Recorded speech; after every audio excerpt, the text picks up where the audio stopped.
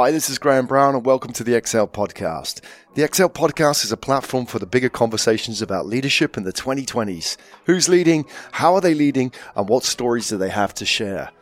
Through the stories of leaders, we'll address the big challenges of our times, from the era of AI to the Asian century to nurturing a new generation of entrepreneurs. If you're enjoying these conversations, subscribe to the podcast at excelpodcast.org. We go. Graham Brown here at Singularity University Conference in Singapore, organised by SIM, sitting with Jody Medic all the way from California. Jody, welcome. Thank you so much. I'm glad to be here. Yeah, it's glad to have you here. You've done a great job, some great feedback from you chairing day one of the conference. So I want to get some thoughts on what the key messages were on the conference. You know, what was coming out, what was on the top of people's minds when they were talking to you in the lunch break and the coffee break and so on. What are the key messages that you got out there that you wanted to sort of leave people with? And also you're doing a panel session this afternoon, correct? So I'll be talking about augmented and virtual realities this afternoon. So excellent. So you've got quite a free range, a wide range, evoked set of technologies that you cover. I like how you describe yourself as a futurist. It's always a difficult game to get right. So I want to know a little bit about what a futurist is, what your sort of background to that. And also, I love in your introduction on your LinkedIn profile, it says, I make technology speak human. I do. There's no messing around in that, is that? No. Okay. Maybe we can start with that. What's the pain point, so to speak, and what are people getting wrong, and why do we need to make technology speak human? Well, if you look at the way that we use today's technologies, and I've developed quite a few over the years. So it's been a really lucky career for me. Asking lots of questions gets you into lots of doors, you know? Yeah. But as we do this, a lot of the times what we're doing is we're so focused on teaching humans how to speak computer, right? That we have entire programs dedicated to learning computer languages. And then if you look at the UI and the user experience that we developed, it's really about training human beings how to push the right buttons in the right order to make the machine do what it's supposed to do, right?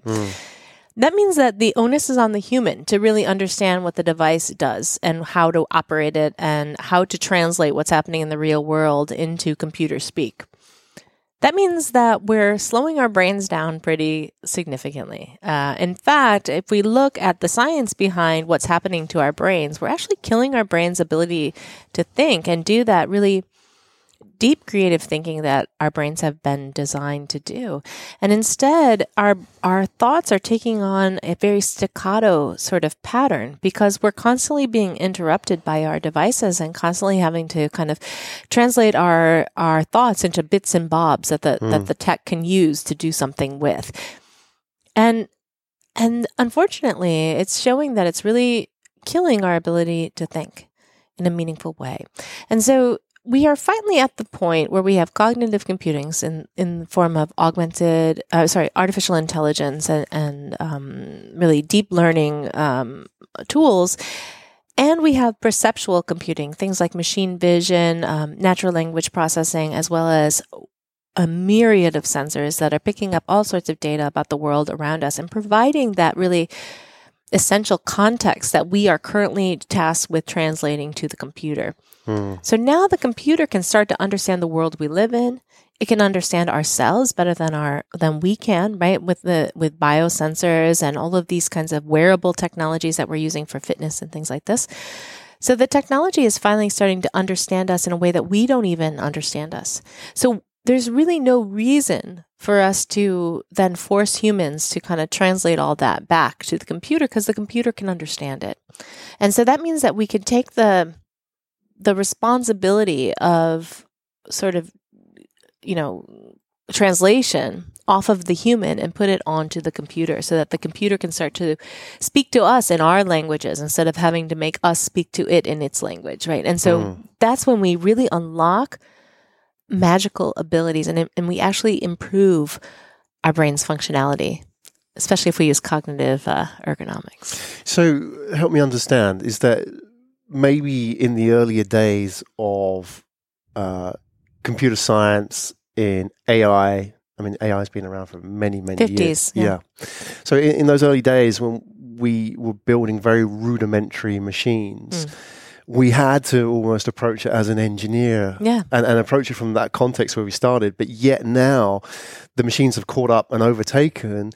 It now takes us somebody to step back and say, actually, we don't need necessarily that sort of input protocol. We can sort of change the way that we're doing this and be more creative with these machines. What does that mean, though? I mean, what does, like, maybe we can put some examples in what that actually manifests as in our day-to-day lives. You talked, for example, about how machines better understand us.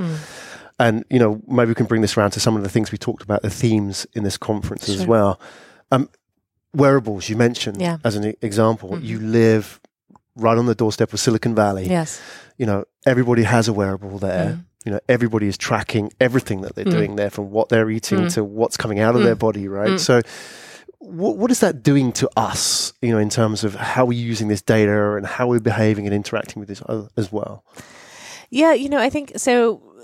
Right now, if you look at the way that we use all these things, right? So you're absolutely spot on that we've been struggling for so long to build a supercomputer that's capable of doing all the things that we were hoping it to do. And then ultimately, really, when we developed AI, what we were thinking of is that it's an update to our neocortex. And in fact, if you look at DeepMind, the breakthrough technology that came out of London there, when he developed that, he was thinking about creating a pattern recognizer that matches what our neocortex does, where it recognizes patterns and can take action and make decisions. Yeah.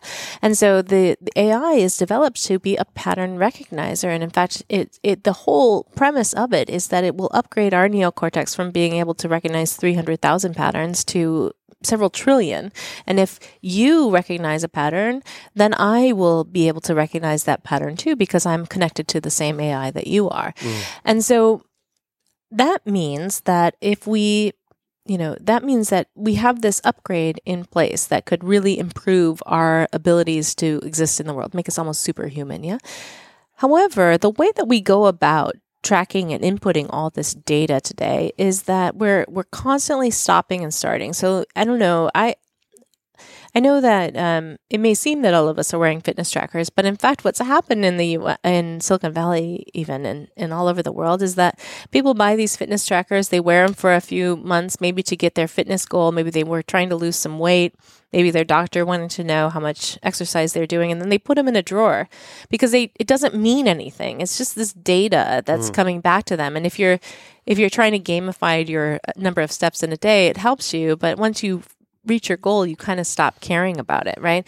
And so we can't really leverage it to do anything else.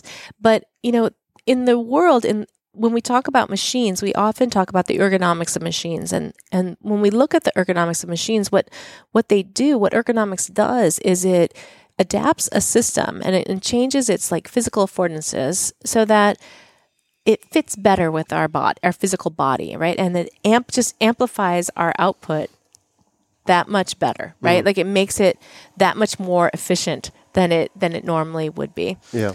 And so, but computer interface, it does the opposite. It like slows it down. So like, you know, right now I have to, if I want to really improve my health, it's all in these disparate places in the world. There's like a fitness tracker data, and I have, I'm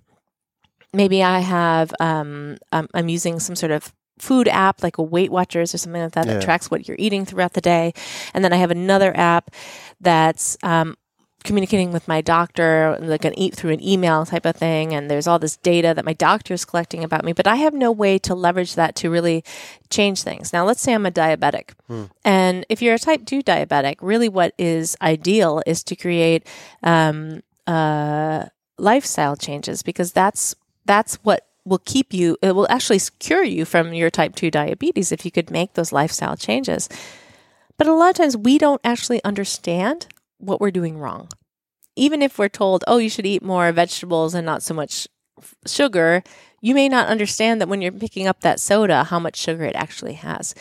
But if we can connect all of these things together, like a lot of people are doing with centralized health applications, I can connect both my doctor and myself and all of my devices into some sort of system that can help me to understand my glucose levels throughout the day, and to identify when I sit down in a restaurant, let's say I have an AR pair of glasses on, it could say, you know what, that thing that you're about to pick up has this much sugar, and this thing right next to it has this little sugar and would be so much better for you. And so we can start to see, and then maybe, like when I'm driving to my appointment, right now my default is to find the closest parking spot, but knowing that I'm trying to improve my health to fix my diabetes, it could say, actually, there's a parking spot right here that'll help you get in 10,000 more steps, or 1,000 more steps. Hopefully not 10,000 more steps, but 1,000 more steps into your day, which would improve your fitness level again.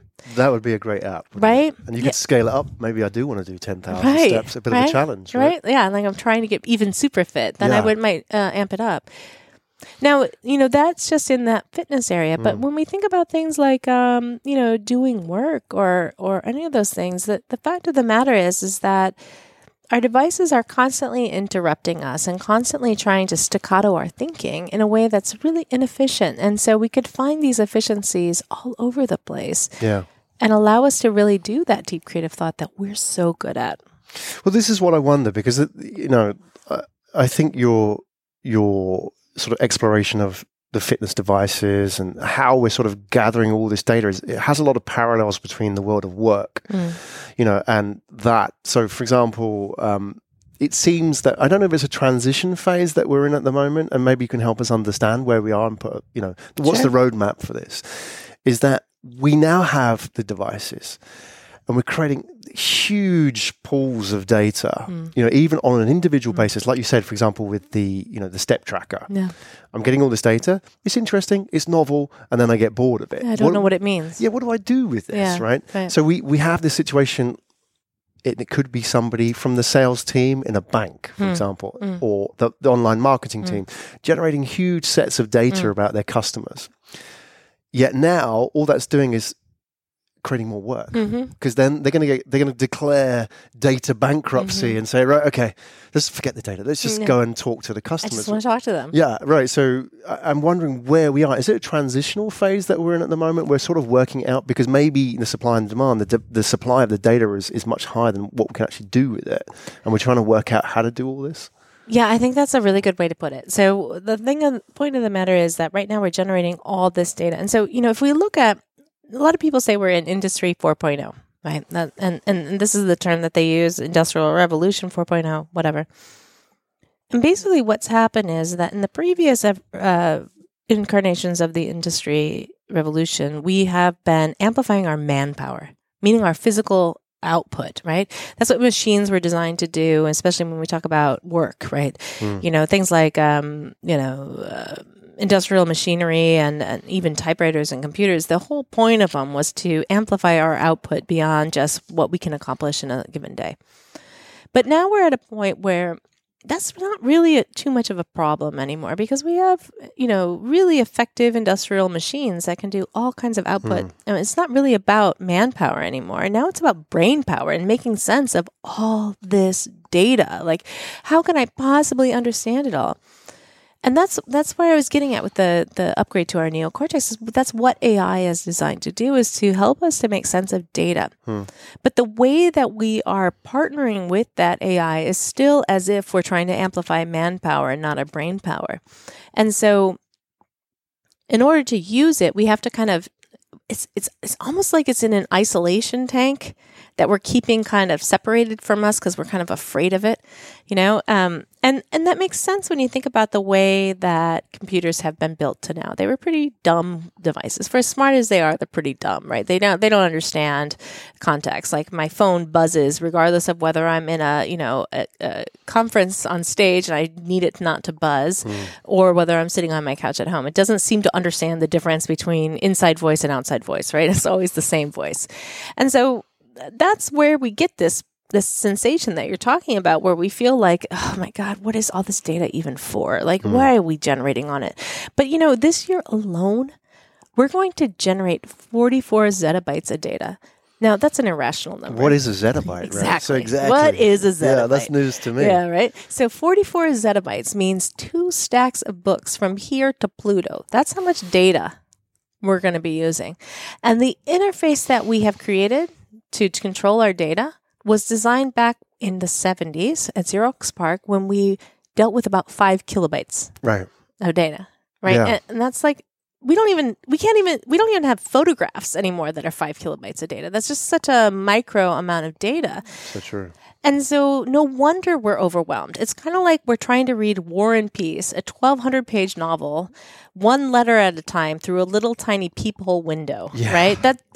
There's no way for us to understand what's happening in there. There's no reference point. We don't even know when a sentence is beginning and ending. It's just one letter at a time. So how do we then appeal to those people who are at the front line, whether the banks or the airlines, and they're getting that. They're getting it in the sense they're this fire hose of data being blasted at them. And like you say, they don't have the tools necessarily available to deal with that. So the only sort of the default position is deal with it and then capitulate. And then, okay, it becomes a task almost. Yet what you're saying is actually, if we sort of think about this differently, then, you know, if we only sort of just manage and tread water, if you like, with the data, we're going to drown. We're going to drown, right? However, if we start thinking about this differently, you know, there's a sort of a step up, isn't there? There's an upskilling that's required, because I think right now is that you talk about like the isolation tank. We're seeing kind of like organizations trying to deal with this, and they have the data scientists now, right? But is it just a data scientist thing? You know, what do people need to be doing? And I guess the next question is, I'm going back to the bank on Monday morning, and I've had a great conference here, but what do I do? What do I do about it, right? So there's a couple things that on to that point. One is that this is why I was talking about AI as an upgrade to our neocortex. But right now, when we think about AIs, a lot of people get freaked out because they're like, oh, this is going to take my job. Yeah. And the reason we're afraid of it is because we've always thought of technology as being other, as being something outside of ourselves. That's something that is a destination. And so it's really easy to imagine it taking over. But we're seeing an emergence where we're partnering with the AIs, where it becomes our pair. In fact, Google has something called Google Pair, which is about how to create a synergy between you and the AI so that it can take on tasks that you just don't have time to do, and you can focus on the really human parts of things. So we're seeing these AIs start to creep up that can allow you to have a real-time kind of more human type of conversation, both with the data, but also with the humans involved in this problem. And then the flip side of it is, how do you prepare for this oncoming automation of that kind of thing? Because like I said, it's scary, and it feels like we're going to lose our jobs, because especially if your job is data entry and suddenly we're going to have this thing that does it on its own, or if you're a data scientist and suddenly we're going to have software that can make sense of data for us, then what's a data scientist for, right? And so people are starting to panic. They shouldn't. Because what happens is that we can start to we are already starting to see a whole new class of jobs starting to emerge that happen because this stuff is going away. And there's methods to deal with this. So for example, Accenture in Chicago, a big consulting firm, right, Accenture, and what they have started doing is incentivizing people to automate themselves out of a job. And the way they're doing that is they say, hey, if you create a way to automate what you do on a daily, we promise to reskill you for a better job. And so by doing that, they're actually automating a majority of their business, but in the meantime, developing way more powerful employees that can do much more things that Accenture has never been able to focus on because they were so busy dealing with the little redundant activities that have to happen on the daily. So there are solutions to this. And if I was a bank going to my office on Monday, that's where I would start looking is, hey, how can I start to automate some of these things to free people up to be able to do all these things that we've never been able to do, that we've always wanted to do, but never been able to do because we are so busy just keeping our doors open on the daily basis. The Accenture example is fascinating. Yeah, and I wonder if that becomes the case study, that the playbook that people will follow. And there has to be certain conditions that allow that to take place. There has to be the political willpower that, and the incentive structure. Yeah, exactly. So, I'm not going to automate my job and then lose it, right? So that's not it's the task rather than the job, right? So, how do we sort of make that happen? Who has to take the lead in this? Where does it come from? Because, there's the fear part. You talk about the panic, but, do I want to automate myself out of what I've been doing for 20 years. I mean, that's another thing as well, the habit that, people are scared of that. Where does it start? The comfort of it all, right? Yeah, is there a lever there that we can work with? How would you advise people in that sort of context? Well, on an individual level, what I would say is look at the fact that there are parts of your, I don't know about you, but I have big dreams. Even though I've been doing the same thing for roughly 25 years, right? There's things that I wish I could do if only I could get somebody else to deal with all this other stuff, right? And the fact of the matter is I don't have hundreds of thousands of dollars to hire all these specialized people, but now I could leverage automation to be able to take on some of those tasks. So for me, I have an incentive to do that. However, my livelihood is based on me doing the job that I've been doing for 25 years, right? So that's a scary thing. So that's when we have to also start to bring in the corporations, the government, the educational institutions, the employers have to start to create different incentive structures within their organizations that really reward people for being able to move and giving them clear stepping stones. Okay, so if you can get rid of these mundane tasks that actually make you crazy about your job, that means that I'm going to help you to do this other thing that you both want to do and we need to have happen within our organization. So there's an incentive structure that has to change. And then from a government side is thinking about the safety structure that we put into place to allow people, especially in education, because I think a lot of times when we talk about government and education, we're talking about K through 12, children's education. And what we're going to see is akin to the first industrial revolution, where suddenly all of this, people in midlife now have to have entirely new skills because they're not farming anymore. They're operating the robot that does the farming, right? And so you have to have an educational system that allows for this reskilling of people in mid-career to new types of opportunities. And that's actually an opportunity as much as it's a challenge, right? Because governments can suddenly start to recognize that actually we could create entirely new industries if we allowed for this type of thing, which is, of course, going to impact your GDP, which is what all countries are really looking to do. No? But here in Singapore, there's a good history of that very sort of top-down progressive planning in the sense that we preempted that our manufacturing base is going to disappear. Let's move into services and then from services into startups as they are very much now. So it takes that sort of ecosystem approach to the whole problem. You can't just have, this is the problem that technologies are going to solve. It has to go across the board, right? Yeah.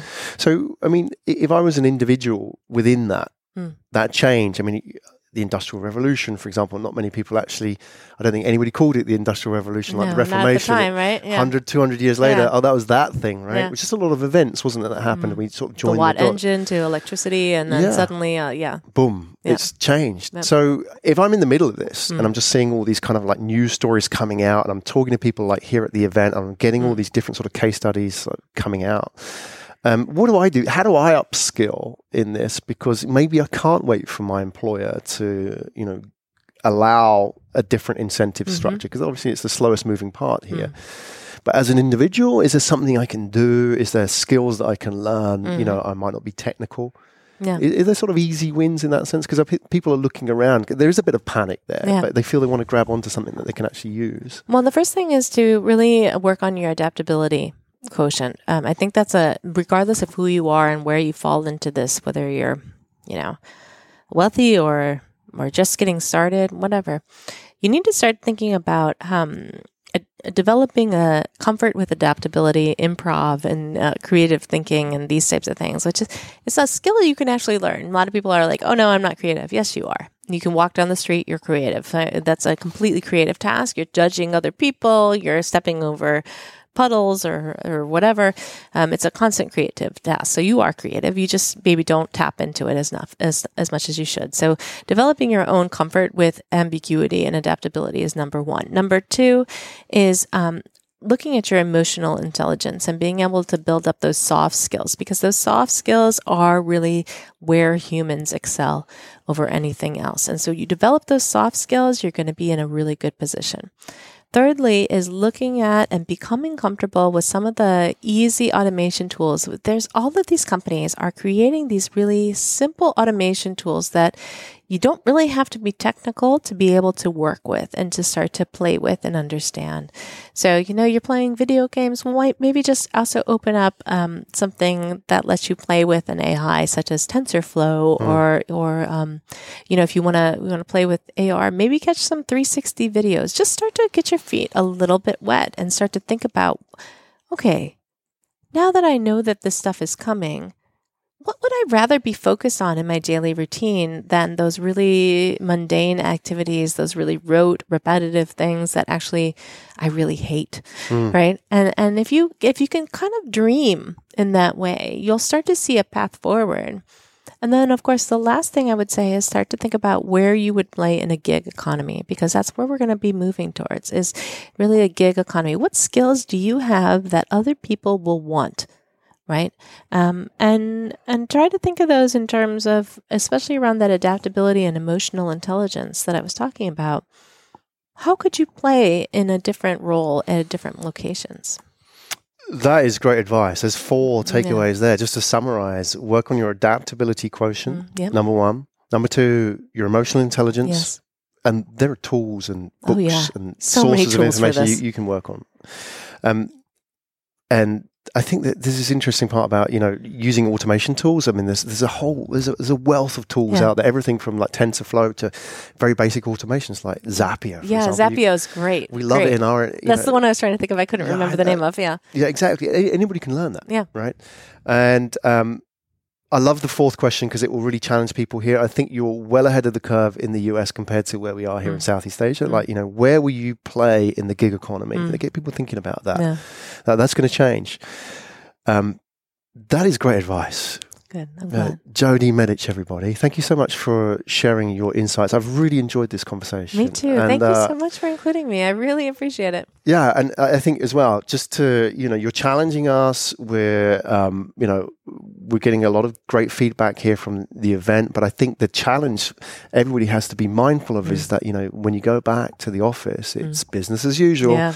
The DNA sort of like kicks back in, the gravity of being... The comfort of it all, right? Yeah, exactly. So how do you keep that sort of moving forward? So, and also I'd like to put it out there. I mean, how do people sort of find out more about you and what you do, your work? And I mean, I guess you're doing a lot of speaking and so on, but your ideas and the kind of stories that you talk about. Where do we go for that? Well, you can just search for my name. I'm the only Jody Medich out there, lucky for me. So you just search for that. You'll see a lot of my videos online and some of my blog posts as well as my articles on the Singularity Hub.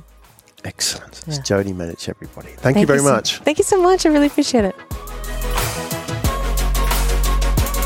You've been listening to the XL Podcast with me, Graham Brown. To subscribe and discover more conversations, go to www.xlpodcast.org.